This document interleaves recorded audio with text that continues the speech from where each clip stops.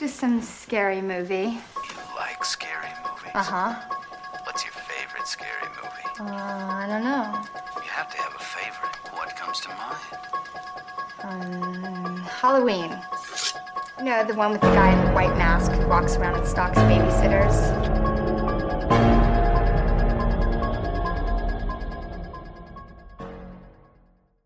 Hi, I'm Shah. I'm Ollie. And we are Creeping in the Family, a podcast where we dish details about all things horror. I don't know what episode. Episode 111. Is it? Yes. 111. 111. Scream 4. I like Scream 4. Yeah? Yeah. This was the last Scream that I saw that I couldn't see in the cinema because I was too young. Because it was 2011. So I remember watching it at Dad's when I was house sitting because they'd gone to Brazil. And I remember my dad had got it on stick for me so I could watch it. Could you argue that this is probably the most standalone Scream film there is? Yes. Well, yeah, because it's a completely new cast, but then they all disappear. Yeah, it's not part of 5 or 6, and it's also not part of 1, 2, and 3. Obviously, being because it follows a storyline, but when you think of Scream, right? If you said name the you'd think 1, 2, and 3, or 1, 2, 4, and 5 and 6. Yeah, like 4. And I think that's partly down to Wes Craven passing. Yeah, there was such a selfish. Nobody would really want to take up his work so soon, especially because of how good he was. Yeah. But I think yeah, it was really raw for the cast as well. It is a good Scream. I can't remember where it was in my rankings, but it was pretty high. They did everything right that a Scream film should do. It's the only Scream film where Dewey and Gale are together. This is true. It's a bit depressing, really, actually. Yeah, it's part of. And they're not even happy. No, but then again, that's part of the reason, isn't it? Why they're split up. Yeah, you could see it. Well, Dewey was happy. Yeah, but Gale wasn't. You could tell, yeah. And then Dewey doesn't want to work with Gale throughout the film. See, there's that separation there. Yeah, there's still that. Dewey's the dick in this film. Yeah, there's still that policeman-reporter relationship going on, isn't there? Even though they are married. She's standing outside the hospital and she's like, "Sheriff," and he's just looking at her like, "Can we talk about this at home?" I think it's also underrated that this film, because one of the biggest tropes of 5 and 6, which I know they can't really help, is it doesn't really have that many ties in with the original storyline. It's a new storyline. It's new. It's Sam. Well, it was meant to be, wasn't it? It's Sam and Tara. It's no longer Sydney and Gale and Dewey. It's branching off. But this film has because you've got Sydney's cousin, so Maureen's what do they call him? Not nephew. What's the other one? Maureen's sister. Yeah, but Jill's Maureen's sister's niece. Yeah, niece. Yeah, that's Maureen's niece. Yeah. And, Jesus. Yeah, and obviously Maureen's sister in there. So Did you say not nephew? Yeah, because it's not. So nephew, I know, not but niece. you managed to remember nephew. Yeah, but then you were like, I couldn't remember I was niece. like, what? So you've got Maureen's niece, you've got Maureen's sister. So there's some pretty big characters. Big characters in terms of the relationship to the originals, not necessarily. You could have done a lot with them. I mean, they did do a lot with Jill, but they could have. I think they could have done a lot more with Kate, but they didn't. That's one of my tropes of this film. I was a bit like, she was a bit of a throwaway character. Yeah, you've got Trevor, who I think is one of the most forgettable characters in the franchise. Yeah, but the Robbie. Yeah, I think Robbie's forgettable. Robbie, he tries so hard to be Randy. Like, is it Mandy in the new films? The horror geek. Yeah, Mindy. That's it. Mindy, like, she's the Randy-esque, but she's her own character. Whereas Robbie they tried so hard to make a Randy. Like, you had Randy was like that lovable, annoying, whereas Robbie's just annoying. He don't seem to have any deep. These cats, man. Right, so just a quick apology before we're going to have to start locking them out. We're going to have to. No, I can't do that. Because we do this every episode. Right, so there may be a couple of springs on the floor that the cats are currently playing with, and it's all right when they're on carpet because you can't hear them, but they choose to bring the springs. Yeah, so you need to either install a door. Sissy, go take it over there. I'll take it off her. Where is it? Right, one more scoop. Now they've just got to find one of the other 30 that are lying about. They're all under the sofa. It's all right because I like pushing them in. Right, it's gone now. So, yeah, Robbie, he just doesn't seem to have his own, deep character profile. Mm-hmm. It's just kind of like, I'm the film geek. I'm rehashed, yeah. So yeah, Robbie again is just a bit of an annoying attempt to bring him back a Randy-esque character. Can I add as well, like, the one thing that takes me out of this film is not the characters, because I actually really enjoy the plot line of Scream 4. And the thing is, Scream 4 set the precedent for Scream 5 and 6, because all of the motives stem from Scream 4's motive. Because Jill was very much of the age of social media and stuff like that, and wanting to be famous and wanting to create her own series, just like Amber and Richie were. And then that came as like vengeance for the lead detective and Quinn and fucking whoever he was that we didn't really care about for 6. And so this one sort of set the precedent for its own series to come up. But the one thing I hated was the quality of this film. Like, they put this fucking filter on. Like, what is that filter? I don't know. Why? So I watched it on my laptop. Dad put it on my laptop for me when I was however old I was when it came out. And I remember thinking, like, it's a shit copy, but it's just this weird filter. It's like a sepia filter, isn't it? It's so bizarre. But it took me out of it, and it was just so unnecessary. I don't know whether it was because there was a time of year where they had to film and it didn't quite look right, so they had to put a sort of haze on everything. It's just weird that people like saw that and thought, yeah, it looks good. Yeah. So several people must have thought, because if it's just one person thinking, yeah, this is how we'll do it, they can get outranked. But there must have been a few people saying, oh yeah, we'll keep it that way. I would like to know the reasoning behind it, actually.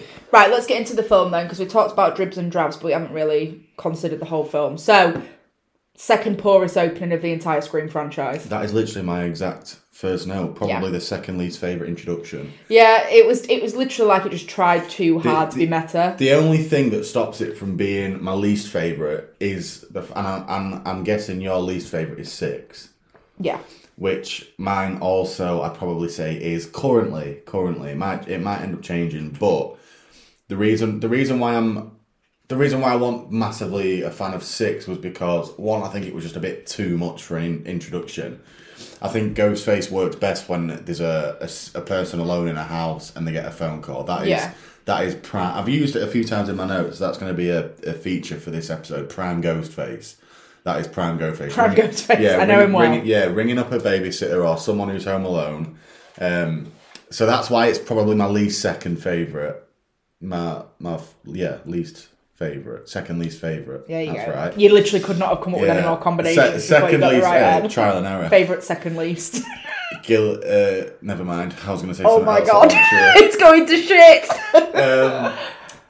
Yeah, so it still is Ghostface chasing someone around a house, which is why it's probably just above 6, which is like the streets in New York / an apartment in New York.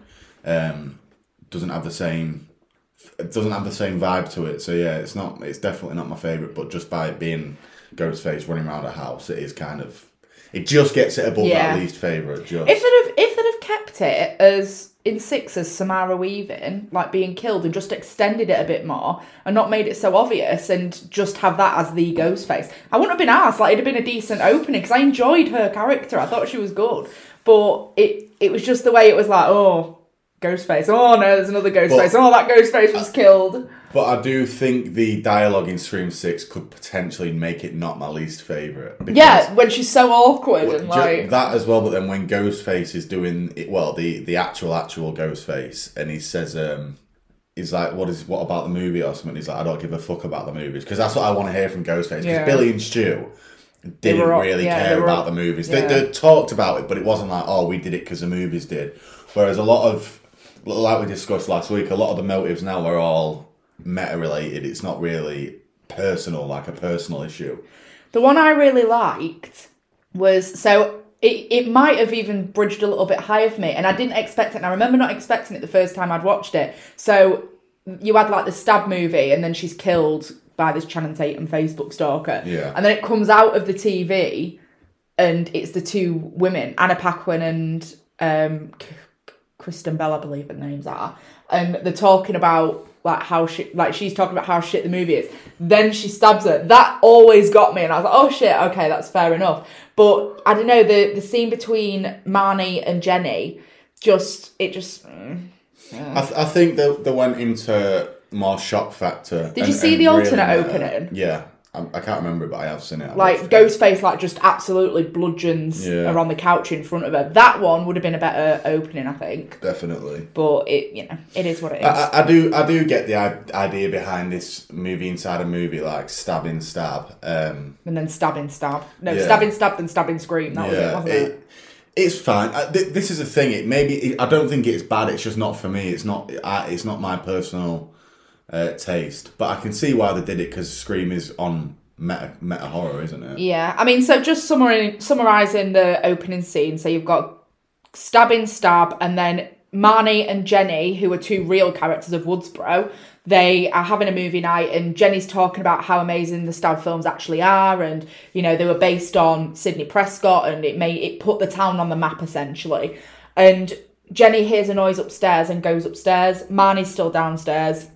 Jenny makes a phone call to Marnie, because Marnie's the one that's not like really asked about stab and things like that, and she pranks her, but then in the middle of pranking her, she hears like a gasp and like a strangled cry, and essentially Ghostface has killed Marnie.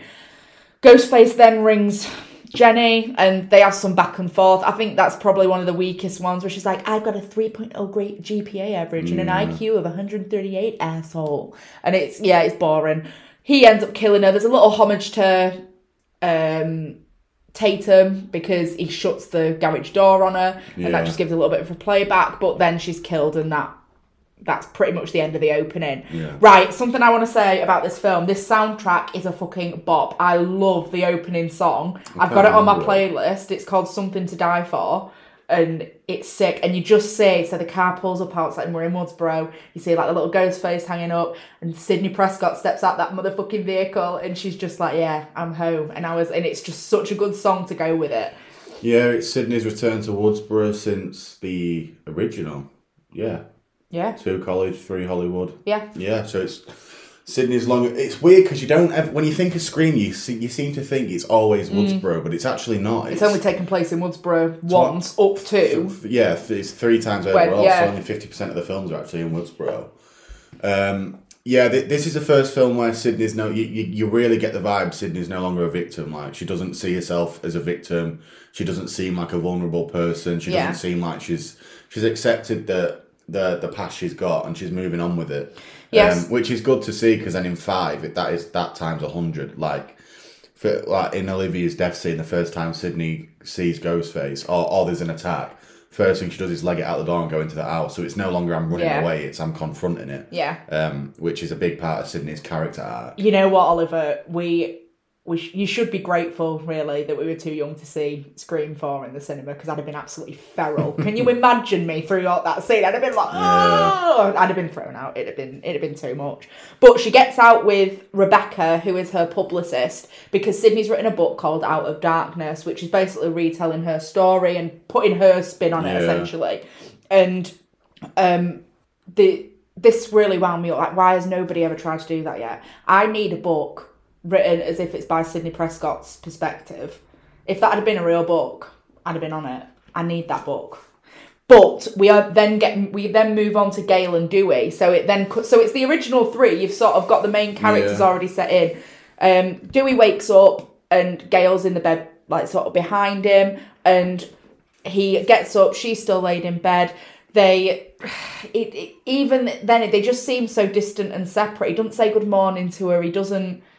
There's nothing there. It's just sort of like moving through the motions. Yeah, it just seems like very, very stereotypical average marriage. Because as fans for the film, especially after films 1, 2, and 3, you obviously get like Dewey and Gale stands.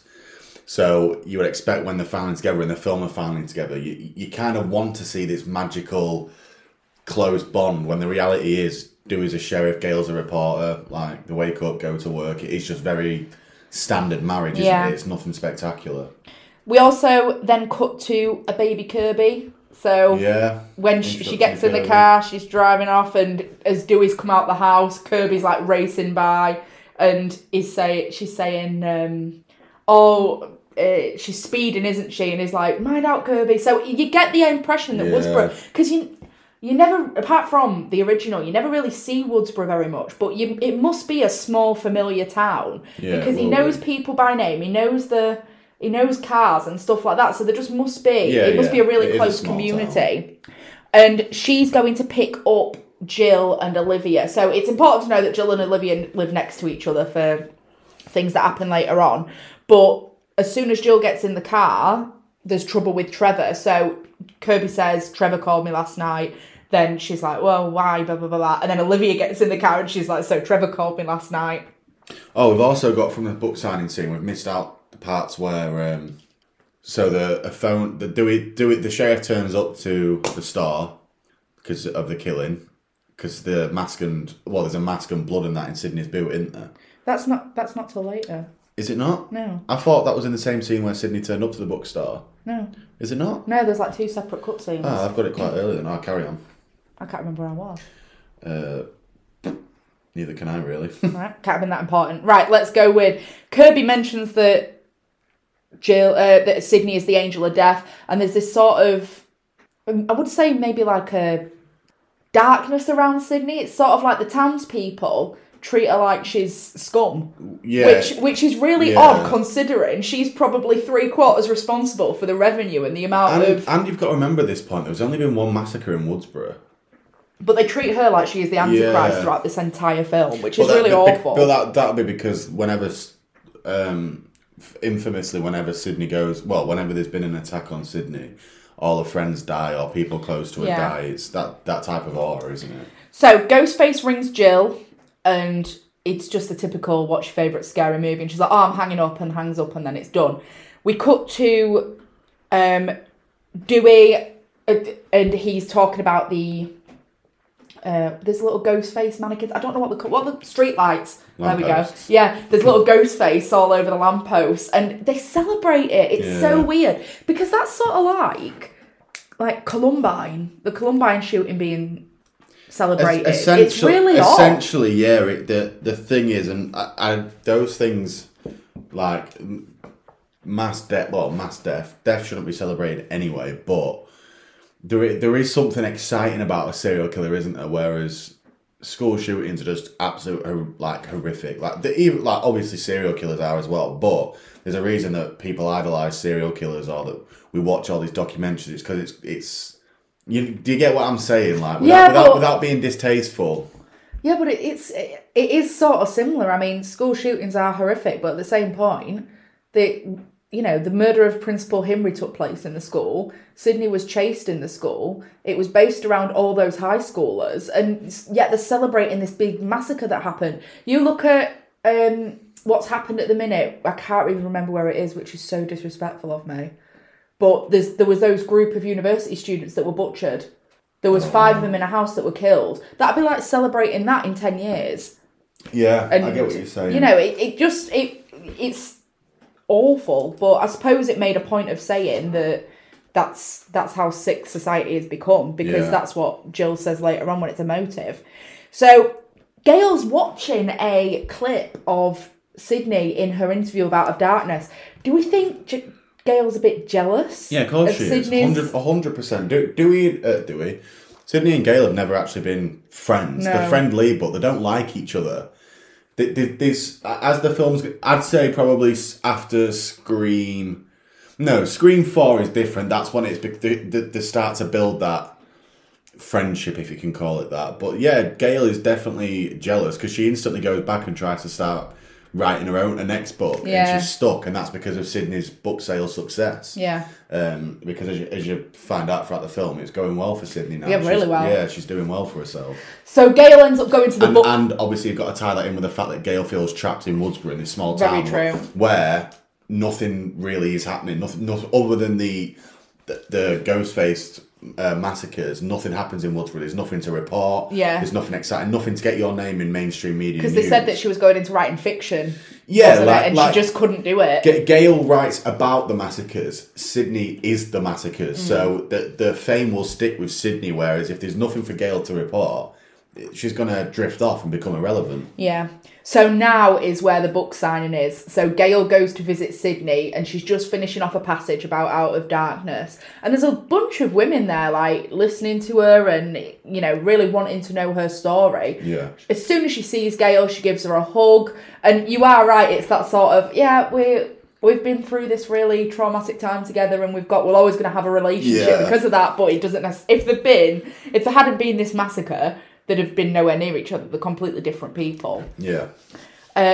Dewey then comes in and basically says everybody needs to stay in the bookshop because something's happened, and he manages to get a track on the cell phone, gives it a call, and the call starts coming from inside the rental that Sydney was hiring at the time. Yeah. And they open the boot up, and there's the mask, the phone, and the knife, and there's just blood all over Sydney's photos. Which is so clever, because that now means Sydney is locked in Woodsboro.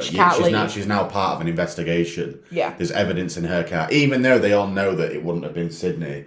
You can't find that in someone's rental car and say, all right, you can go to the next town, or you can leave. They've got to stay. She's a suspect. And I think you've got Scream 4, you could easily argue, if this wasn't why Sydney stayed, you've got to tip your hat at that. Is such a good way to keep because if they didn't think of that, if these killings started happening and Sydney didn't leave, the first thing you'd say is, like fuck, you'd still be in Woodsboro. Like, you'd just be out of there. So they had quite a task making a genuine, believable reason as to why Sydney would stay in Woodsboro when there's a ghost face back at it. Because even if it was like, oh yeah, for family, you'd think, well, she's not even close with Jill. Like, would she really be that arse? Yeah. But this is a really good reason. It sets a solid foundation for the film because it's believable and it would happen in real life. Yeah. And there's a really poignant bit as well that we missed. So at this point, the high schoolers, everybody in that Woodsboro high school gets a message, and it's basically saying that Marnie and Jenny have both died in the opening kills. Do you know why they're the opening kills? No. So you know the one that Trevor cheated on Jill with? Yeah. Oh, was that her? It was Marnie. Because they call her Marnie the Carney, meaning that she's a ride. Ah. And I was just like, right, so that's why they're the opening kill. And that sort of correlates with Casey Becker rejecting Stu, basically. Yeah, so I was like, oh, that's very clever. That's not one of my behind-the-scenes facts, but I just read about that and I thought it was really interesting. So there's immediately friction. We missed out Deputy Judy Hicks as well. We got a little bit from her, but we get a lot from her now. Yeah. So Judy is actually, the more I watch... She's a simp. She's a simp. But she just makes me laugh. She's so funny. And Scream 5... she was the one, even out of Dewey, I think I was more devastated about the way Judy died than I was Dewey, because it was just absolutely heartbreaking. I really like Judy, but there's conflict between Gail and Judy all the way through, which makes me laugh, because she's very much a job's worth, isn't she? It's very much, you can't be in this investigation, you can't be in this interrogation. She's by the book. Yeah, she's by the book. And she is right in a way, because Dewey tries to do the same thing to Gail. It's like, you can't be here. You're not part of it. It's nothing to do with you. Yeah. And then you get the famous line that she uses in all the films. She's like, are you familiar with the phrase, I wrote the book on this? And she's like, I helped solve these things. Did she? I mean, 3, I would agree, yes, but she was just sort of in the right place at the right time for the rest of them. Scream 2 would have taken place without Gail. Yeah, it would have done. She didn't really have a massive impact in it, did she? And Scream, she killed... Well, let's be honest, none of them solve it. The killer takes off his mask and then Sydney kills him. None of them have solved the mystery. But she's got this inflated ego that she's like, I'm responsible. No one solved Scream 1. Sydney literally handed the killer a gun. Scream 2, Mickey and Mrs. Loomis again, no one solved that. And the same with Scream 3, Roman, like, none of them have been solved. Yeah, but Gail in this scene, so it's like, Judy is manning the interview door, Gail's standing there, and it's just like the phrases that she's like, she says something like, I don't even mind you making my husband those little treats that you do. And then afterwards, she's like, by the way, your lemon squares taste like ass. But Dewey's behind her, and he's like, they don't. Yeah. It's so funny. Just classic Gail, innit? Yeah, she's so funny. But there's some... You know what? This film, I would argue, is probably one of the funnier of the 4. They have got some really good one-liners in them. And this one coming up's good as well. So there's Kirby, Jill, Olivia, and Sydney, and Dewey, I suppose, in this interview room. Because Jill and Olivia both received phone calls from the killer. Yeah. But... Kirby didn't, and she's like, Kirby like starts panicking, and she's like, does that mean I'm not going to live as long as they used to? It's Dewey's response that finished me, because he's like, no, well, maybe. It's so funny. And Gail Gail, when he comes out, Gail's like, we can do this together. I help solve these things. I've got this. But he just completely cuts her off. Because he's a sheriff now, though. He's not allowed. It literally will be in his job. Like, you can't, because in personal, all right, Gail is Dewey's wife, but business, work-wise, reporters are cops' worst enemies. Like, reporters are the ones who try and twist stories and leak information, and Dewey's only doing what his job entails, and his job's got a lot of responsibility tied with it, especially when kids are starting to get murdered again. Yeah. So he's only doing what is legal. Like, you can't let reporters inside on official police business. No, you can't. You are right. So it cuts then to what's her name? What's Jill's mum's name? Kate. It cuts to Kate's house, and Sydney's staying there because she's clearly got nowhere else to go now, and Dewey and Sydney are talking, and Kirby and Jill and Kate are talking, and she's on about, she's so pretty, you can't even see the scars. And Kate's like, well, nobody ever asks about my scars. And I actually, that's quite an important thing, because she's got family, but this whole thing's so focused on Sydney. It doesn't really talk about the impact Maureen's death had on people. We didn't even know Maureen had a sister up until this point. So it'd have been nice to... I think Kate came really out the blue. She did. I understand what you said when it's almost like a bit of a wasted character as someone who could have, because all we've ever seen from Maureen really is from the killer's side. Sydney doesn't talk about her much. The only time we really hear about her is what killers have said about her being a slag or being murdered, or when you read we don't actually know much about Maureen at all, just what happened to her. So it would have been that there was a potential there for a bit more of an insight into how Maureen actually was. But I think by this point in the franchise, people was over Maureen's death. It's not about Sydney's mother anymore. Scream 1, 2, and 3 was. I think now it's about Sydney, not about Sydney's mum. So maybe that's why they didn't delve into it. No, that's fair. But then Jill's like, she means knife scars, mum. Yeah. He's like, oh. Yeah, well, but this bit threw me, and I remember watching this for the first time, and bearing in mind, it was 2011, so how old would I have been in 2011? I'm 28 now, so it's been, 12 years, so 28 take 12 is 14, so I was 14 when this came out. No, that's right, no, I was 16, oh Jesus, when this came out, but even I recognised there was, did you pick up on any sexual tension between Dewey and Sid when they were having that conversation? No. We're going to watch this tape, but we're going to watch this back at the end. And when I point it out, you're going to see it. So they're having a conversation, and she's like, how's Gail? Blah, blah, blah, blah, blah. And there's a pause, and both of them look at each other, and it's really weird. It's like a romantic look. It's so fucking odd. And I was like, please tell me that they're not going this way. And they didn't. But when I show you it, and we're going to have a look at it afterwards, and when I show you it, you'll be like, oh. Right. I might be like, yeah, that is a weird pause, but I don't know if I'll look at it from a sexual... No, there wasn't. It's not, I'm not saying that it was like they were going to do it there and then. There's ever been any hint of them. No, but you, in that scene... I'll watch it, but I cannot think of any time in the whole franchise where I've ever thought, there's a bit of tension there between them two. Right, so we've just watched it back. There is definitely a weird pause there, but in no way do I think that's sexual. I don't know what it is. I don't know if it's like, I don't know, to me, that is, they're kind of having like a positive conversation about it and like a bit of a giggle. But I think when you think about the bloodshed and all the close people they've lost, like you look at, it's so bad that I can't remember her name. Dewey's sister. Tatum. Embarrassing. I know, that's poor. Because you've got Tatum, you've got Sydney's mum, you've just got all these close people. So I think it's kind of like they're having this positive conversation, but then the realisation they think of all the bad that's happened, like all the people that have been lost. I wouldn't say it's sexual. See, in no way, shape or form do I think that Sydney and Dewey are romantically involved or have ever been romantically involved. He always thinks of her as a little sister almost. Like, she was Tatum's friend.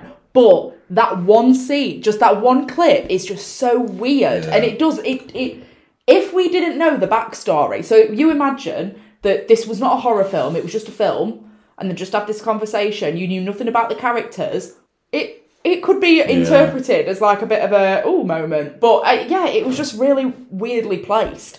Anyway, moving on from that, we then get Jill going upstairs and Trevor is in a room, and it's basically like a reenactment of what happened with Billy and Sydney. You know, he was in a room, snuck through. She's saying, "What are you doing here?" And that's when we find out, you know, when you go out with somebody who gives you everything and then you dump her, then, you know, that you mean nothing to her. And Sydney catches them, and there's that moment where, you know, Sydney just sort of looks at her. She's literally looking through her old self. And she's like, "You remind me of someone," and she's like, "Me." The boyfriend has climbed through the window and But not knowing, because Jill's just like, "Oh," and like, it's really awkward. But knowing what Jill's motive is, I bet she was buzzing her tits off at that moment. She was like, "Yes, I'm playing it well." Yeah. Now here's the thing, right? I'm gonna just say it out loud now, because we've not really talked about Jill so much. I think Emma Roberts can act, but I think she only knows how to play one character, and it's a very bitchy, naive,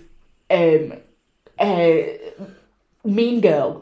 I've never, apart from it's kind of a funny story, which is my slight difference. I love that. But even then, there's still like the bitchy element. Yeah, it's still in there. Yeah. But she's typecast. She can play one character, and that's about it. And she's so. I don't know whether she felt intimidated by working with Gail and Courtney, David, and Nev, but her acting was so awkward in this film. The only time she picked it up was at the end. Yeah. But yeah, it was. She's not my favourite Ghostface. So after that, Judy is waiting for Sydney in the shadows. Now, Judy. What is that about? So, it was a red herring, wasn't it? It was, but fuck me, make it a bit less in your face. It's literally like Halloween-esque, where Michael comes out from the door behind her. Like Judy just walks out. You don't remember me? I wonder if it was a homage. No, it can't be. It might have been. It's not in one of my facts. I'm afraid. Because it's even in the hallway, isn't it? It's like in the corner of the hallway. It is where it happened in Halloween. So maybe. But we know that Judy knew Sydney from high school. She played Tiger Lily and she was a lost boy, and she was like, "Come on, you." Which is good for continuity, because Sydney was doing theatre in college, so it shows it tied it together nicely, it showed that didn't it was it? her interest from the get-go. But yeah, it was such a red herring moment, and she was definitely a killer option. Jill and Kirby are then watching Shaun of the Dead, classic, good film to watch. When Kirby gets a phone call, and she's pretty cocky about it, she stands up, and then she's like, when things start taking a turn, he's like, I'm in the closet. Yeah, this whole sequence is prime Ghostface. Yeah. This is what I'm talking about. I'm not saying that it's a good talking point. This actually, because you've got. I think Ghostface and killers are two different things. I see Ghostface as a completely entity rather than a killer. Yeah, Ghostface to me. Ghostface in Scream 5 in Scream 4 isn't Jill and Charlie. That they're the killers. Yeah. The Ghostface is his own character, and Scream 4 Ghostface really is up there with one of the best.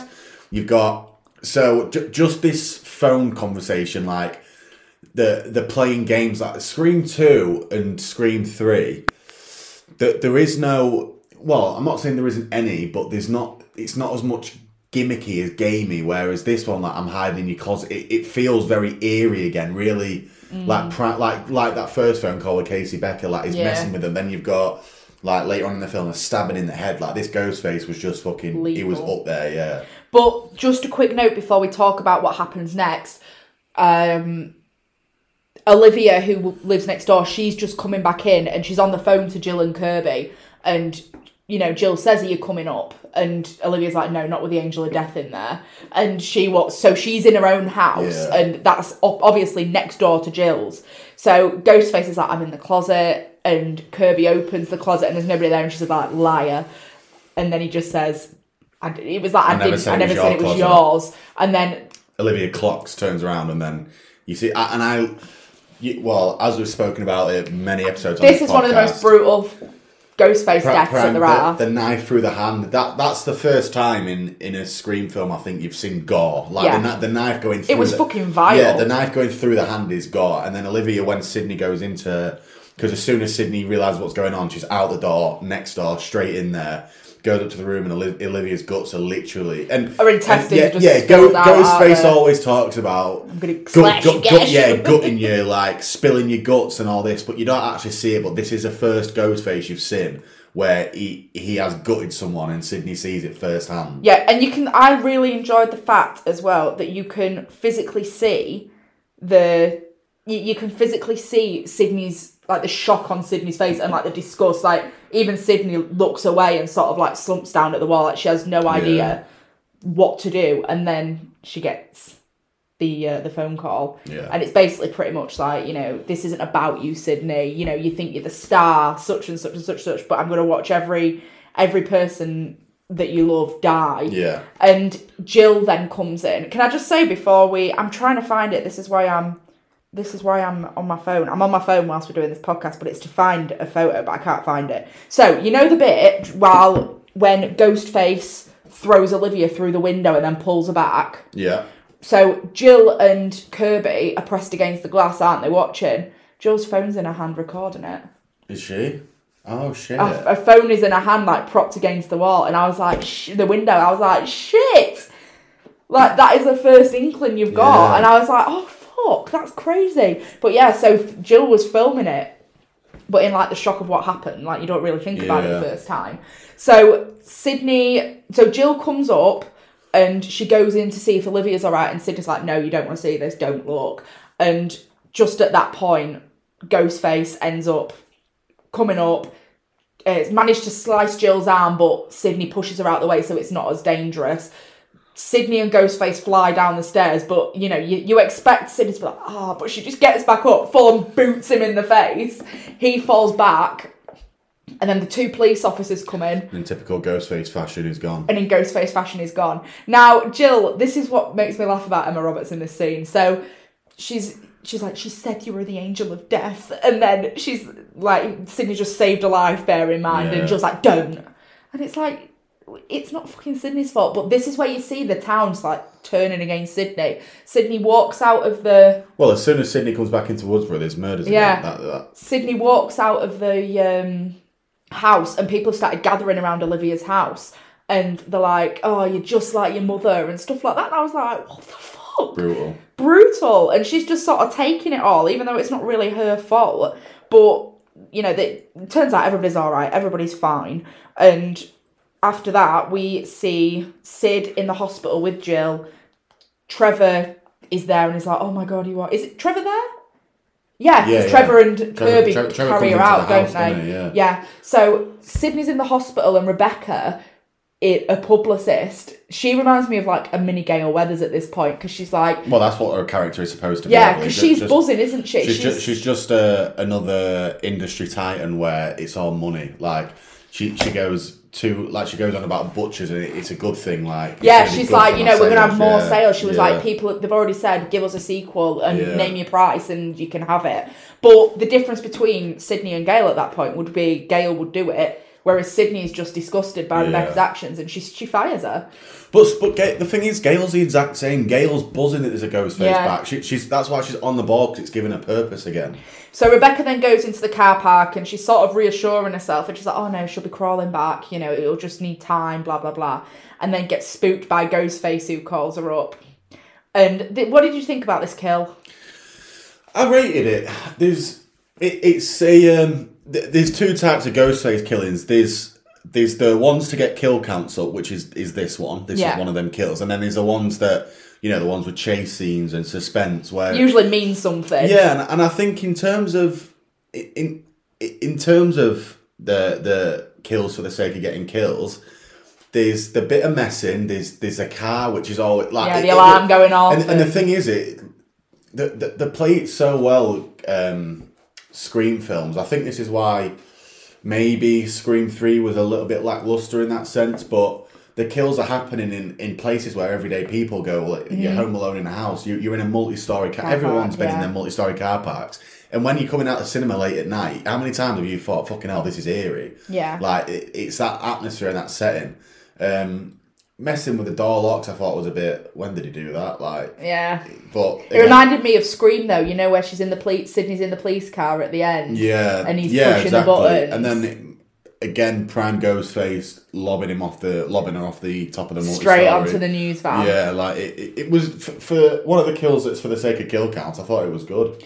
Well, it made me laugh as well that they were having a press conference outside, and Dewey's like, we've got it all under control, because Gail's had enough at this point, and she becomes the reporter again. Yeah, she starts asking Dewey like questions that, and he's like, can't we talk about this at home? So he's double standard, because he don't want her to get involved, but then he's like, oh no, we'll talk about it at home. So he doesn't like it when she's actually doing a job and doing things by the book. If you're going to treat her like a reporter, reporters are going to stand there and shout questions, aren't they? Like, if Dewey was maybe letting Gale more in the investigation than he was, which he shouldn't have been doing because he's a sheriff and that's confidential information, so he's in the right there, but then Gale's going to be like, all right, then I'm going to ask you the difficult questions in public that the people want to know and put you on the spot. So it's kind of like that back and forth still. Even though they're together, there's still that reporter-sheriff conflict going on. Yeah, and then afterwards as well, so obviously Rebecca's body comes down from the news van and she just makes that comment. She's like, everything's still under control then, Chief.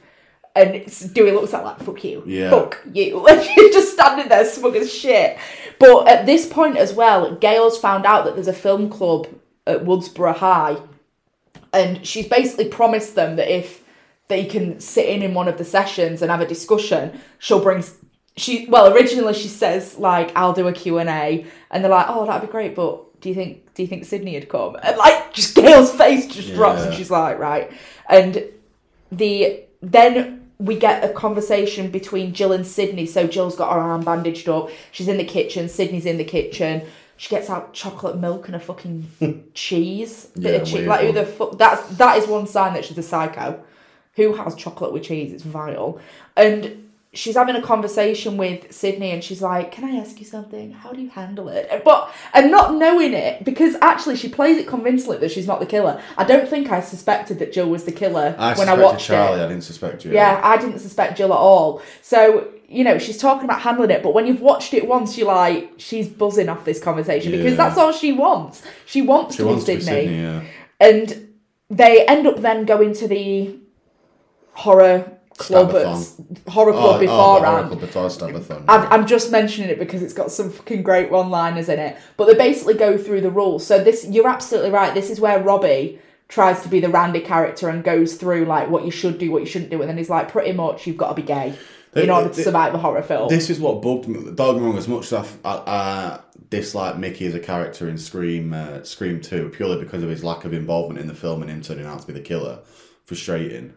You can be a horror geek without being a geek. Like us. Yeah, like Randy was a horror geek. Like, he was a massive horror fan and he was a geek about it. You can still be a horror, like Kirby, or like, it doesn't have to be this nerdy, virgin geeky horror kid. Like, just have something else. And the thing is as well, he looks like Randy, kind of. Like, he's got the same build look and the same hair, and they just tried too hard to have Randy in there. But Wes admitted that they never, like, Randy dying was a mistake. Like, they should have kept him around a bit longer. So maybe he was just trying. Well, he was a fan favourite, wasn't he? He was. Randy. But... So they end up letting slip that there's a stabathon going on. Now, fucking hell, can you imagine if we'd have been at college, like uni or if there was college, if there was a screamathon, I would be straight there. By this point, how many stabs are there? Are there 8? Is it stab 8 they're watching? 7, 8, yeah, because she's like, well, if stab 5 is stab 6, then stab 6 is stab 7, what's stab 8 all about? If we're saying like minimum hour and a half each, which there will be, probably longer, they would have had to start at like 7 in the morning to watch all of them back to unless they do it right into the morning, so it's a night one that goes into the morning one, which would make slightly more sense, but still, in terms of timing, like, you're looking at over 13, 14 hours of film. But it'd have been fucking brilliant. Imagine a barn for like a screamathon or something like that, and you just sat and watched. Oh, I'd be there for it.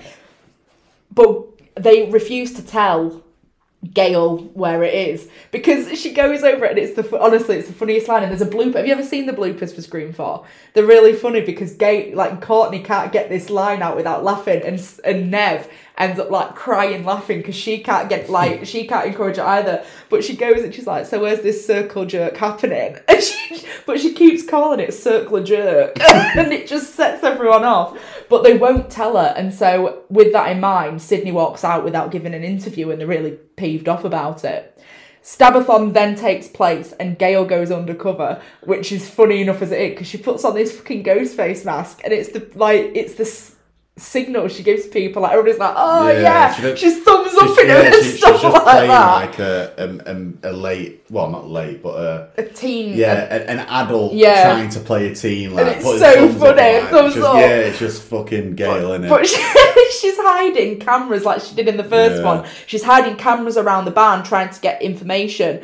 And she ends up going right to the front of the stage, and this bit made me pissed because they were all like, they were starting off. She stands up at the front. Everybody starts booing her, and she just gives them all the middle finger as she walks off. So she's got all the cameras in place now, and she goes to the car where she is, and she's using a dictaphone to record what she's going to write for a book later, and she's watching the camera footage. And at this point, she's also on the phone to Dewey, and she's like, oh, I'm undercover, blah, blah, blah. And he's like, why are you there, blah, blah, blah, and they have like a bit of a bickering thing. But whilst that's happening, the cameras start turning around. Really eerie. And so you don't see anything about the cameras turning around until you get to the last camera, and it just shows Ghostface before it turns to black. And Gail says, I'm going in. And does this give you the... Nah, maybe not. But I was thinking, does this give you the initial... Obviously, we all know it's going to be someone related, like who's met the main cast already, because this is a Scream film. But for someone... Because Gail goes out away, kind of like hides them in these inconspicuous places. Someone must have been watching her, expecting her to turn up. Someone must have been waiting for Gail to turn up. Yeah, and it only really makes sense that it's going to be Charlie and Robbie, because they're the leaders of the stab. So it's going to be one or the other. Charlie and Robbie were the ones who told her about the Stabathon. Like, obviously, there's other students in the classroom, but they're not characters in the film, they're extras. So then it's not going to be any of them. So yeah, you're right. It maybe would have given you the inkling. Yeah. That they knew that Gail was going to turn up. And Kirby's there as well. That's something else to mention. But I think she leaves pretty early on because she picks Jill up. But we'll save that for a couple of minutes' time. Yeah. So Gail goes back in. She's turning all the cameras around. Dewey finds her, and he's because he's watching the cameras, and he can see Ghostface from the camera. He runs into the barn just as Gail's in like this fight. She gets stabbed in the shoulder and then falls off the... Dewey misses his shots. Yeah. Considering he was such a fucking great shot in Scream 3, he's managed to lose all of his skills in Scream 4. But he misses all his shots, and Gail falls from the top of the barn shelf thing. I don't really know what to call it. But she falls to the floor, and she's like, you need to catch that fucker. And this is something else. Do you think he would have killed Gail if he had the chance? No. Because Jill needed Jill her. wanted Gail to write the book. There would have been under strict instructions. Gail survives. So he deliberately stabbed her in the shoulder. Yeah, because Gail... He could have killed her. Yeah, that he put perfect... Like, you see him line up the shot. Like, when does Ghostface miss, really? Yeah. Like, he doesn't. If he's getting a knife in you, he's going to be putting it somewhere where he don't want you to survive. Yeah. So, and it's given away at the end by Jill saying, oh, we can write a book matching wounds and all. Like, she's intentionally left as a survivor. Because it'll bring in more media attention. Like like you said, she knows Gail's going to report on it. There'll be books. There'll be probably another stab film about it. So she knows that she needs Gail alive. So at this point, we cut back to Kate and Jill's house, and Sydney's there. Jill's supposed to be there because she's under house arrest because her mum's told her she's not allowed to go out. So it's really should at this point just be Sydney and Sydney and Jill in the house. And there's wind chimes, and it's a bit spooky. And Sydney takes the wind chimes and stills them, and then it cuts to the police officers. Yeah. And you can take this one because you like this. Yeah, is this one of the random facts that this was based on a real event? This kill, it was based. I can't remember what it was called, so it's pouring me to bring it up and not have the evidence to back the receipts. But these cop kills are based on a real event. But yeah, this whole scene, it's not one of the best scenes in the franchise, but I think it has one of the best still shots. And I'll show you it after on Apple TV because it just looks insane. So basically, these two cops are sat in a car who are on house watch. Ghostface Perkins, isn't it? Yeah, Hoffman Perkins. Do you know Perkins is out of Scary Movie? Yeah. Did you know Hoff was supposed to be one of the killers? No, really. So yeah, the cops get it, but the memorable one is Ghostface just. This is why I like modern day Screams, because it starts to give you more and more. You can see a bit more. It's a bit more brutal, but Ghostface just sticks his knife bang center in his forehead, all the way in and all the way out. and the Perkins gets out, and I love how well, it probably realistic. Like he starts like almost malfunctioning, just swinging because his brain will be shutting down. He's got stabbed in the brain. Would it have gone through a skull? Yeah. Fucking hell. But then the shot of Ghostface stood in the back watching him swing, and because of this is probably the only time where maybe the filter works. Because it's pitch black at night, your Ghostface is stood there, but all you can really see is his mask. You can't see his robe. Yeah. So it's just like this mask stood behind him, and then he like tilts his head as he's walking. I was like, oh god, that looks and the insane. first thing before he drops is like, fuck Bruce Yeah, Willis. but that like fucking look he's giving, like when he tilts his head, it's just creepy as hell. Yeah. And then it cuts back to Sydney, she's like convinced that there's somebody in the house. And correct me if I'm wrong, but does she not at some point? No. So what happens is she sort of pokes her head outside, and Kate pops up first. And Kate's been shopping. She was like, I've been stress shopping. Yeah. And she's bought all the food. And so she's like, I've got one more bag in there. Would you mind just helping me out with these? So Sydney starts unpacking, and somebody mentions about Jill, and they sort of realise that something's not right. And Sydney's like, we need to go out the back. And they go out the back, but they can see Ghostface in the wind chimes. Is it the wind chimes? Yeah, it's a reflection of the wind chimes. And great camera work, by so the they way. slam the door back shut, and they start running to the other side. But did you notice that Ghostface runs? No, I didn't like see through it. the blind. You can see it. They've got like Can you? Yeah, they've got they've got like a beige, like a roll down blind. You can see him running across. That's sick. I am like straight through. Yeah, I noticed it just this time. And they're running to the front door, and just as Ghostface, they open it, Ghostface leaps forward. They slam the door shut. They can't quite get it shut. Sydney manages to proper yank it, and Kate's sits on the floor, but using a body weight against the door. and then you just like Sydney's like, "Come on!" And you just hear, "Whoop!" Great kill. And what a kill. Ghostface has put the knife through the letterbox and stabbed her through, I would presume, through the back of the neck, or just through the lower back, lower neck. And you think that's where all your nervous system. Yeah, so her back's gone. Yeah, you're done. Her back's done, and her brain's done, and she's just like, "Tell Jill I'm sorry." It's heartbreaking. And just drops to the Jill's floor mother. and dies, and that's Jill's mum dead. So that's literally, aside from Sydney, I suppose, you've got the only direct relative of Marie. Yeah, dead. you are right. Yeah. So Kate's dead. Sydney goes up to find Jill. She logs onto the laptop, and there's a message from Kirby saying, "I'm coming. I'm on my way," because Jill's like, "I'm bored." Just a shout out to Kirby's house. I think it's a very good Act 3 destination. It's a beautiful house as well. Scream. You know what? Scream 1 final setting, peak final setting of any horror film ever. I'd probably say it's so up there. Yeah. Scream 2, the theatre, also very good. I thought I enjoyed it. Scream 3, the director's Milton's house, very good. Like Scream 4, very good. Like the final acts in Scream, they don't mix with them at all. Scream 5, they go back to the Mopper house, yeah, and then Scream. The final setting is still good. Like it's theatre again. It's kind of. Scream 5 replicated Stu's house and did it well, but Scream 6 maybe wasn't as on point, but I still thought it looked really good. Just be interested how we get them to Milton's house in Scream 7. But yeah, that should be interesting. I can't wait to see where they take that, to be fair. But we've got the final act then. So this is where it all takes place at Kirby's house. And so we've got in that house, you've got Kirby, Jill, Trevor, Robbie, and Charlie. But Trevor is not supposed to be there. So Trevor comes in because Charlie or Robbie, I can't remember which one it was, left the door unlocked. It was Charlie. Jill, it was quite Jill evidently texted Charlie. him to tell him to come. Yeah, Jill was like, I never did that. Yeah, she's like, I didn't text you. She was like, I left my phone in your car. Was it in the car or in your room? I left your car somewhere. I didn't text you. Yeah. And she goes off. So Jill leaves, and it automatically sets Trevor up for suspicion because nobody suspects Jill. Yeah. So it's like, well, it's got to be Trevor and Charlie, you would assume. So after that,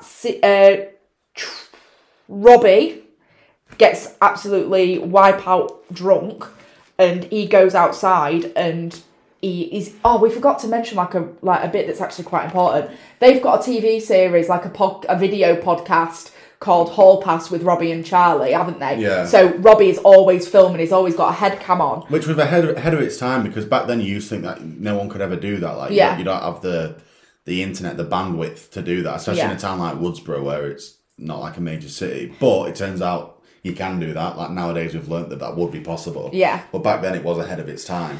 So Robbie, I always get Charlie and Robbie mixed up, so I always have to like take a breath and think, right, which one am I on about? Robbie's like wipe out drunk. He ends up smacking his head off a plant pot and putting his headset back on, and it's backwards. You knew where this was going as soon as it was on backwards, but it was still a really good kill. And then Ghostface is behind him. So Ghostface runs up and... No, Ghostface isn't behind, he's in front. Is he? Yeah, the camera's on backwards and he's holding his phone up thinking, "What? Hang on a minute." Oh, yeah, He's no, you're right, He's looking at the stream and he's like trying to figure out why I can't but see what's in it's front. Backwards, and then he realises, turns it on forwards, lifts the phone down and Ghostface is stood in front of him. Yeah, that's it, and kills him. Absolutely bludgeons him. Not bothered about Robbie's death. Nah, he wasn't really a good character. Yeah, he was a poor character in the franchise. I had no feelings towards him dying. But then at this point, Kirby and Charlie are starting to sort of get a bit familiar, because both of them have got a love for horror. Kirby is a prime example of being a horror geek without having to be a geek. Yeah, like, she enjoys it, she appreciates it, and she knows a lot about it. But they're having a moment, and seems like they're just about to kiss, because she's like, this is like, she's like, now would be a great time to make a movie. It's like, well, why don't you make the movie? Yeah. And she's like, that was making a move. And Trevor comes in, and he just makes me laugh at this bit, because he just sits between them, because they're watching Stab, and he's like, oh, I love this part. Yeah. And like Kirby and Charlie are just sitting there like that. And then when Charlie leaves, storms off his little Trevor's like, did I interrupt something? And it's just the response she gives. She's like, who invited you, Trevor? Get out my house. Get out my house. So then there's the doorbell rings. Sydney, Kirby and Jill are now in the house. So Sydney's gone to fetch Jill and presumably Kirby now, because she's involved as well. And Ghostface is pretty quick to jump up. So Kirby ends up separated from Sydney and Jill. Kirby, I think, goes elsewhere, but Ghostface follows Sydney and Jill. So Sydney tries to trick Ghostface, and she tells Jill to hide under the bed. Which would have worked if Jill wasn't Ghostface. Yeah, it was clever. So Sydney is the master of escaping a house and then running back into it. So Sydney gets on the roof, and she said, like, it's sort of like she calls out to her, isn't it? She's like, Jill, go get help, blah, blah, blah. And then Ghostface sort of sees her. This bit was very tense, so it was like her walking around the roof and trying to find a place to creep in and so on and so forth. But Ghostface ends up at the window she's trying to get in. She's clinging onto the top of the roof. He's going to stab her hand, so she lets go, drops down, master of taking a hit. She did the same in Scream when she fell off the roof. And I really love the camera angle, by the way, because you see it from Ghostface's perspective of Sydney on the floor. Yeah. And you see her look up and like sort of tilt to the side, then run back in the house. Then we get Kirby and Sid. They go into the basement. By the way, Charlie's nowhere to be featured at this point, so really it's pretty obvious. Stormed out of the front room. Yeah, it's pretty obvious that he's the killer, even though it's sort of takes him out a bit. Do you think so? When he's tied up in that chair, it's like when Sydney and Kirby are in this sort of conservatory, like not conservatory, but there's patio doors between them and the outside. Charlie's there, bloodied hands. And it's actually quite heartbreaking, because he's like, let me in, and she's like, if you can't trust him, do not open that door. That's what I mean, though. Like, Charlie, yes, at the time he's suspicious because he's disappeared, but when he comes back here, to me, even though you're suspicious of him, you think, oh, it might not be Charlie then. Obviously, after Billy Loomis, we've learned to never trust Ghostface killing someone, because you never know. But the scene with Kirby and Charlie is one of my favourites. Yeah.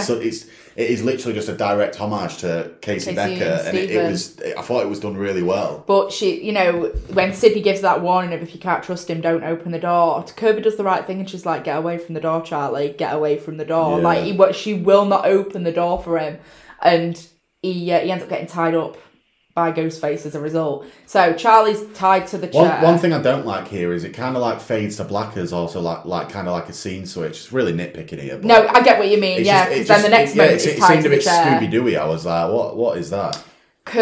So then Scooby-Dooey. What a phrase. Scooby-Dooey. So it's quite good as a Dewey. Very nice on the nose. So Kirby then gets a phone call. Well, actually, Is it Kirby that gets the phone call because Sydney tells him to keep keep him Kirby talking? Gets the phone call, yeah. And they replay the whole Casey Becker's film trivia thing. And but this time it's a horror fan, and she goes off like listing all these horror. And that is so good. I love that bitch. So she lists all these horror remakes, and she's like, "I got it right," because it hangs up like there's nothing to be said. And she's like, "I got it. I'm right." She obviously goes outside. Very fucking poor decision. Like, just because you got it right, it don't mean like Ghostface is not set to play by those rules. She opens the door. She unties Charlie, and she's like, "I'm so sorry." Blah blah blah blah blah. And he says something about making a move something about like, you've waited till now to make a move. All these years of filming class together or something, and you waited till now to make a move. And stabs her. Mate, I thought he was holding Michael Myers' fucking knife in that scene. The knife looks massive, but little fun fact. So I'm like, I say in the stages, I've not even started it, but I would like to turn one of the rooms of my house into like my little office, like the desk and my Xbox and blah, blah, blah. Yeah. And I'd like to kit it out horror style. My dad recently bought me a Michael Myers mask, which would go What's up in the difference of it being an office or a game or a den? Well, either or. It's not. What do you need an office for? Well, I don't, but it's just an office space. Yeah, it's just like it's got a desk, a computer in it. It's an office. Call it your den. No, I'm not 12. Oliver's den. But anyway, so I'm like, I was looking at getting the knife that Ghostface uses in the films and getting it in like a glass display case. So I was looking at it, and it's called a Buck 120, and it was discontinued because it's a hunting knife, and hunters complained the blade was excessively large, so it was discontinued. So maybe that's like, because a knife does look fucking huge in that scene. No, that's clever. But that's apparently why they discontinued it, because hunters complained that the knife was unnecessarily large, the blade. So Kirby is dying on the floor, not dead though, and we know that she's not dead now. Dead. And to be fair, Wes didn't want to kill Kirby off. He liked Kirby, and I think he sort of learnt his lesson from Randy, because she does stay alive. And his defense of that is, you see her moving in the final scenes, and so it's the idea that, you know, she's not actually dead. But you imagine that we are 2011 fresh off, we assume that she's dead. Yeah. So Sydney's back in the house, and she meets up with Charlie. And Charlie grabs hold of her and holds a knife to her throat. And does he stab her first? I think he gives her a quick... No, I think it's Sid runs out. Sid escapes Charlie, and then Jill pops out in the ghost face and stabs her and unmasks herself. Yeah, and she's like, surprise. Yeah. Jill, to be fair, is... it's the last motive in a Scream film that I can really tie into, because... You're more into the fandom side of horror than I am. Like you're involved with all these other pages, and you like read upon forums and stuff. I do now and again, but not often. So you see for motives for 5 and not so much 6, but this whole we want to give him a reason to make another film. You probably seen firsthand how passionate some fans how true it is. Yeah, whereas to me, that's not the case. But I do see firsthand how everyone in the world is desperate to become famous at what... You don't even have to be famous for anything talented or good, as long as you're famous. You just gotta have fucked up shit. Yeah, exactly. So I can like relate to that. I can understand that and see that, oh yeah, that is actually a reason why someone would do this. Yeah. Scream 6 actually makes Scream 5 better for me, because it revitalises it by showing how much Ricky actually cared about it. Richie, not Ricky, fucking hell. So I had like more of an appreciation as to... Richie was that obsessed with it. That's why. That's the reason. Yeah, whereas Scream 4, and you instantly like, people will do anything to get famous nowadays. Yeah, and so we've got our 2 killers then. We've got Charlie and we've got Jill, and they drag Trevor out first. So Trevor's been tied up very much like Neil Prescott has, also wearing flannel. The outfits are pretty much exactly the same. But this time Trevor don't make it out because Jill shoots him in the dick. Yeah, which is that's such a weird thing to do, because Jill's trying to stage it where... So let's just say Jill gets away with this. The find out that Trevor was a killer, that the police think Trevor was a killer. So they go to school and be like, oh, they're interviewing people, or people just talk and say, oh, we already got shot in the dick. Oh, well, he did cheat on Jill. Yeah. Instant suspicion there, like instant. Yeah. So that just seemed like an out of character thing. Like, she didn't need to shoot him in the dick. It was just a bit of a...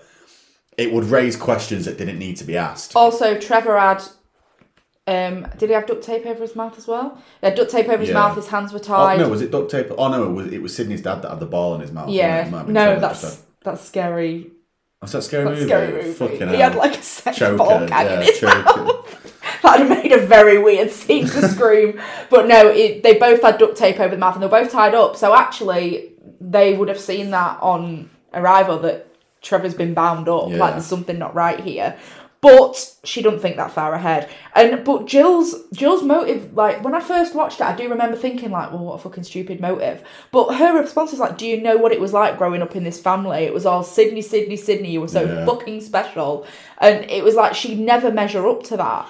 Even before it was Sydney, even with Maureen, like, imagine what that would have done to her mother and living in that their family. reputation, yeah. And, you know, she's saying that she's the new Sydney and Charlie's the new Randy, and they kiss and they're going to do exactly what Billy and Stu did and stab each other. The scene where Charlie and Jill are kissing and Jill's just planting the knife looking at Sydney, you kind of get the impression then, like... Yeah, she's not in this with Charlie's Charlie. nothing to her, yeah. And it was almost like Jill, like, it was a gloating thing, like... Jill obviously knows that I'm about to kill this guy. She's looking at Sydney as if to say, "Look what I've morphed this guy. Like, look what I can do. I've got someone killing for me." Like, yeah, it was good. Jill's not one of my favourite killers, but I think she does deserve respect. Yeah, like, she was good. But she says she ends up killing Charlie because they do a stab thing, and she's like, "Right, you've got to be brave. You've got a thing here," and she stabs him in the heart. She stabs him in the heart and that kills him, and she's like, you know what people really like is a soul survivor. Yeah. And and I like this bit as well. I don't need friends, I need fans. You know, what am I supposed to do? Go to college, grad school, work? Yeah, it's a really good monologue. It's so fucking true. Like, I think, you think about the influencers nowadays and like things like that. I don't need friends, I need fans. You know, what am I supposed to do with the rest of my life? Just be like a normal person. Yeah. She says, you know, you don't have to be able to do something special to be famous. You've just got to have fucked up shit happen to you. It's true. And it's so true. And with that, she kills Sydney. Well, Thingy kills Sydney. I remember watching this for the first time and thinking Sydney had died. Yeah, because like you said, Scream 4 was a standalone, so it could have easily been the one where Sydney gets it. So this bit is probably arguably my favourite bit in the whole film. Is Kirby's house the final act? No. Not really. No. The hospital's the final act. Yeah. Which is, I suppose, like, your trickery of the whole Scream franchise. Yeah. But Jill, like, just goes absolutely acker on herself. She stabs herself in the shoulder, tears hair out. Good. It's a really good scene. It's probably one of my favourite scenes in the whole franchise. Yeah, I just think it's so clever. She takes the Billy and Stu, like, we'll just stab each other a couple of times and say that we was victims. But Jill goes in, like... She's pulling her own hair out with Trevor's hand. With Trevor's hand, yeah. She cleans the gun and puts it in Trevor's hand. The scene where she smashes herself through that table is really the end scene. And then she manages to crawl over. And, like, place herself. Exactly like Sydney does, the mirror opposite. Yeah, and that is kind of like the what's the word? The representation of passing the torch. Like, Sydney's dead on the floor in that position and Jill's a survivor laid in that position. Yeah. And... The more we're discussing this film, the more respect I'm gaining for it. Like, it's a solid entry to the franchise. You can tell it's a Wes Craven Scream. Like, definitely 100%. So, once Jill is laid on the floor, Dewey and the rest of the police come in quite quickly after that. Dewey looks devastated when he sees Sydney dead on the floor. He's like... At this point as well, first time watching it, you're like, fucking bitch. Like, I thought she'd done it. You're like, you sat there like that. You're screaming like, she's a fucking killer. Like, you think she's got... And when Dewey stood at a hospital bed, like, sympathising with her and being like, you're going to be okay. You killed Trevor. Yeah. And then, like, she goes through it. But then again, this is credit to Emma Roberts' acting, because then we go on to which is one of the best... So this is the first time where, like, the final act hasn't had the killer reveal, like, and it's all dead and buried, like, so the film's still ongoing, and you get Dewey talking about Jill and sympathising, speaking softly, and then and she's the one doing the same. She's like, but she says, doesn't she? She says, Gail, we can write books with her. She asked, what about your wife? And he's like, she's going to make it, and she's like, blah blah blah, we could write a book with our matching wounds and all, and Dewey don't second guess it. That's why he needs Gail. And then he also tells her that Sid's very much on the ropes, but she's alive. Like, Sydney's seriously close to death. She's in ICU, isn't she? Yeah, the doctors think she's going to make it. And then he fucks off the girl's room. And the switch in Emma Roberts' face just drops. Like, her acting in there is quality. Like, as soon as Dewey leaves that room, her face is just killer. Thunder. It's literal pure killer in her eyes. Well, just before it, doesn't she? She says to Dewey when he's like, it's touch and go. She's been through a lot, but they think she's going to make it. She's like, I want to see her. Yeah. And it's like, don't let her see her! Which I know. So we'll get this bit out of the way first so I can comment on it. And then Dewey goes and speaks to Gale, lets her know about what's happened, blah, blah, blah. And then Gale's like, Gale's like, how does she know I was stabbed in the shoulder? Thank you, Gale. Then somebody twigs it. Then Dewey... It's like, shit! legs it back, but then you go to Jill, and at this point, you know Jill's never going to get away with it because she has to now go and kill Sydney in hospital. This bit is fucking vile, by the way. So she's like, you just want to fucking die. And she's like, what are you, Michael Myers? Yeah, that was really good. But this bit, I don't know, it's because it's one of my sort of shudders, and it's whenever she grabs for her stitches and she's like, how's those stitches? And I'm like, ugh, because it just makes me feel ill. The final fight. Oh no, she smacks Dewey with a bedpan like 8 times as well. proper whacks him about. But yeah, then they have their final altercation. One of the better kills in the franchise is Any Last Words, because Deputy Hicks runs in, saves the day. Which kind of like, because throughout Scream 4 I didn't like Deputy Hicks. I didn't. Yeah. But once you've watched the film a few times and stuff, and especially with Scream 5, you do learn to love her. She's alright. Yeah. She's a good character. So she comes in, saves the day. Jill shoots her, but she's wearing a bulletproof vest. We don't know that yet. Wear the vest to save your chest. Gooey. Gale. I was going to say that's not even the first time I've said that. Gail's about to get the same. She puts her hands up and she's like, "Can I just have one final word? Any last words?" And she's like, "Clear." And then she's like, "Clear." And then Sydney's behind her with a clear defibrillators, and just shocks her in the fries her brain. And is that the first time they don't double tap her? They do double tap her. Do they? Because she says it's so. Then Gale and let me have a look. She can have one final word, clear, bzz. And Dewey's like, what hit me? Because he wakes up and Sydney's like, don't ask. And she does, wear the vest, save your chest. And then one of them says, always coming up behind you, or something like that. And Sydney just turns with the gun and shoots her in the head. Jill's got the glass, hasn't she? Yeah. She's going for Sid with the glass, yeah. And she shoots her straight in the head. And then she lays there with Jill, and it's almost that mirroring again, and she looks at her and she's like, I think I feel a lot better now. As soon as Sid survived, that was Jill's plan over, because she either had to kill her in hospital or let Sid get away with it. Well, I didn't know what they were going to do, because if you remember what Dewey said beforehand, he was like, they're not sure if she'll remember anything, so you're going to have to help her. I didn't know whether Sydney had had some sort of memory loss or... It's a shame that Scream is... The Scream films are all based on whodunits. That's all they are, because... It would have been interesting for Sid not to remember, and then in another film... It come out. Don't get me wrong, I'm not saying that's what I wanted Scream 5 to be, because... Definitely what I wanted Scream 5 to be. It has to be whodunits. It has to be. That is a Scream formula. It's killings happening and you trying to work out who it is. It's like a murder mystery. But yeah, it would have been interesting to see how Jill... Well, Jill being the opening kill in the film. Yeah, Jill being Jill being... Yeah, that would have been good. Yeah, Jill being... And then... Jill dying, never knowing that Sydney never knowing that Jill was a killer until maybe later on in the film. That would have been good, yeah. Yeah. But yeah, that was it. That was the end. A really solid entry. Solid. It's a cracking film. Because it's essentially a reboot of the franchise when Scream 4 came out. Yeah, I mean, when did Scream 3 come out? Was it the year 2000? So it had been 11 years since Scream 3 had come out. You know how iffy horror reboots can be, but Wes Craven just smashed it again as he normally did. Solid film. Right, so I've got quite a few fun facts and behind the scenes and whatnot, but first of all, what was the budget for Scream 4? I'm going to go with $33 million. $40 million. You were nearly just there. Just out of your 5 million range. I'd have got it. And what was the box office for the film? 76 million. 97.2 million, but the lowest ranking sequel of the franchise. It made the least amount of money. So, behind the scenes behind the scenes facts, that's what I meant to say. It was the last film Wes Craven directed before he died of brain cancer on August the 30th, 2015. Rest in peace, Wes Craven, what a hero. He was 76 years old. Courtney and David filed for separation in 2011. 2010. The film came out in 2011. Although there was some tension on set, it was said they remained polite and respectful. You wouldn't be able to tell by the acting. Well, you would. Do you not think, in a way, it felt like it mirrored it a little bit, the sort of breaking of a marriage. But the parts of the film where they had to be like that, they really did play it. Yeah, they did well. In deleted scenes, Dewey explains to Gale that Neil Prescott, Sydney's father, died, and it was Sydney's first time back since his death. So although that was cancelled, so we don't actually know that Sydney's father's died. Sydney, in the actual thing, Sydney would have been back at Woodsboro beforehand for her father's death. Kevin Williamson had many clashes with the Weinsteins, so Ethan Kruger was brought back in from Scream 3 for rewrites. It's said that the script varied massively from the original.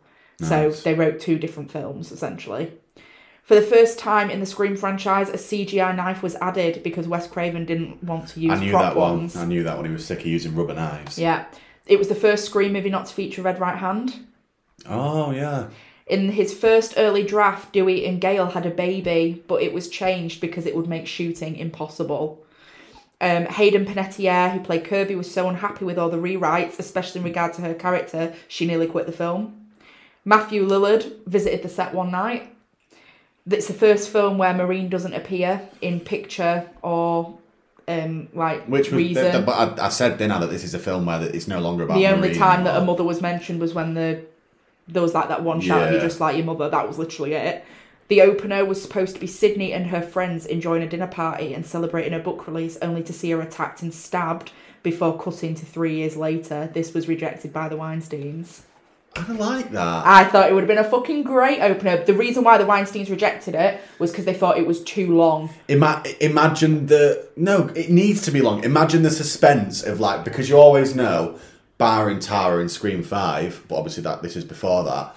If you're in that first scene when Scream starts, you're about to get it. Imagine the suspense when the first scene had Sydney and you'd be like, no. So Sydney was like brutally attacked. That would have been fucking sick. And then that it would have been a right good opening. 3 years later and have Sydney stepping out the car. That would have been a really good opening. Yeah. Not thinking. Really let it down. Has Sydney just been the opening kill? Yeah. That would have been good. That would have been good. It's such a wasted one. So that was my behind the scenes facts. So my would you rather this week is a follow-up from the last one you asked me after the Pooh Keeps tape. So you asked me what serial killer I would want to interview the most. Right. And then I reversed the question, but I saved it for this one. Which fictional serial killer would you like to interview the most? And why? Ooh. Fictional serial killer. Because that's not an entity or anything, so it's got to be like a So it could be a Billy Loomis or no, I won't really want to Jigsaw or Jigsaw. I feel like we know too much Jigsaw about would be a fucking good one. Yeah, it would be. You'd know too much about the Scream ones. You sort of know what's going on. I would pick, if it were me, Jason Voorhees, Michael Myers. You won't get much out of them. I was going to say they don't really. And you are interviewing him character, so Norman Bates from Psych. Freddy Krueger. Yeah, Freddy Krueger would be a good one. He'd be sick, and I reckon it'd be a laugh as well. Yeah, fair play. I'll give you that one. So, film for next week. Go then. One of my favourites, American Psycho. Never watched it. You've never watched American Psycho? No. It's a different type of horror. One of my favourites, so. Is it long? Not too long. Under 2 hours, I hate ones that I don't watch. Well, I love them, but I hate them because I've got to pay attention and write. It's definitely more of a psychological film. Okay, that sounds like... It is good, though. I can't believe you've never seen American Psycho. Yeah. I'm ordering a rug from American Psycho, but I'll show you it when...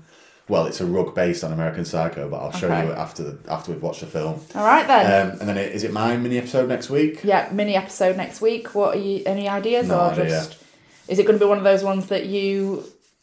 don't have to do any work on and then we just turn up on the day? Possibly, but those are the ones where we talk the most, so you never know. This is true. So yeah, tune in next Monday for my spin-off, whatever that may be, and then it'll be American Psycho the week after. Okay. Thanks for listening. Bye.